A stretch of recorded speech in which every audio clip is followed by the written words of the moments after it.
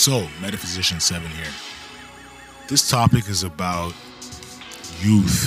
And even though I know that, nostalgia, reminiscing, constantly replaying the past in your head can be a negative thing, sometimes it is positive. For example, I was just walking home and I see there's these three teens just clowning around. So clowning around in the street, dancing, cracking jokes, throwing snowballs. The conversation was very free flowing.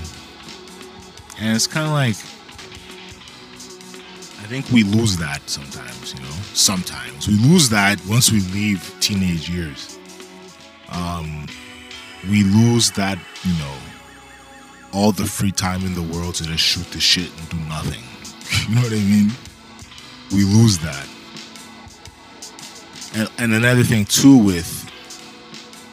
depending on your upbringing, if you had a rough upbringing, it doesn't really apply to you. But if you've had an okay upbringing, you almost sort of wish for the days of no problems. You know what I mean?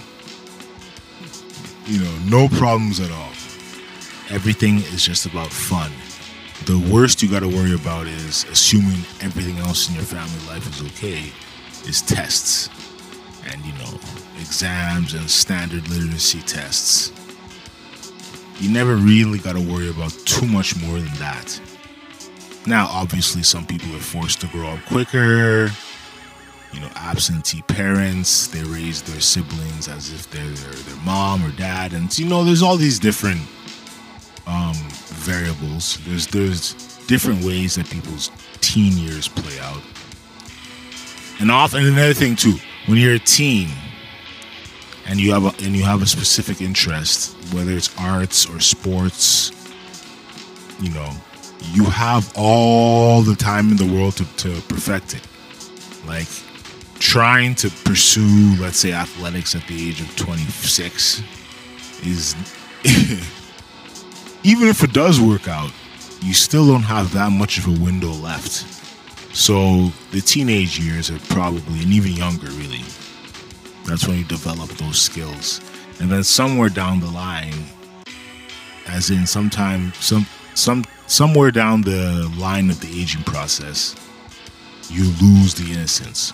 One or two things happen, multiple things happen in a row, stresses, you move out, shitty relationship, one or two random incidents in the streets, and then your youthful naivete, your joyous, boisterous kind of like, I'm just happy to walk down the street and throw snowballs. All of that shit goes away. And I think as adults, we try and recapture this through the adult version of these things. So, going on road trips, driving with your friends or by yourself to, say, Montreal. Or just going to Montreal for a day. Or going to the bar. Or being able to buy really expensive food. Because ain't no teen buying, very expensive steak. Your cooking skills are on point. You can date. There's definitely a whole lot of upsides to being an adult. But there is definitely many upsides to being a teenager with your whole life ahead of you and with so little stress. Now, it's interesting when,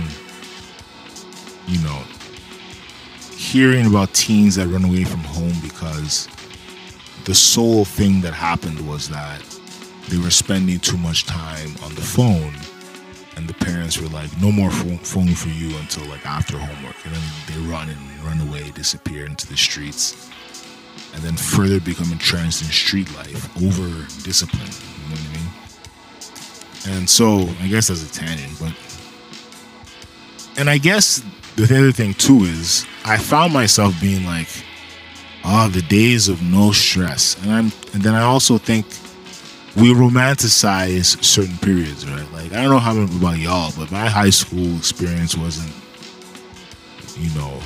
mind blowing or any next level kind of things happening. It was just like I smoked weed and went to class sometimes. You know what I mean? Like, no, it's true though. Like, you smoke weed, you go to class, or you skip, or you rotate around the city. It's just, there's just so many things that happen in high school that you can't get away with, but are part of the learning experience, the growth experience, the learning to become. It's your formative years. You're becoming yourself. Your identity is still shattered. You have still yet to put together the pieces to form an identity. A lot of your identity is just whoever happens to be around.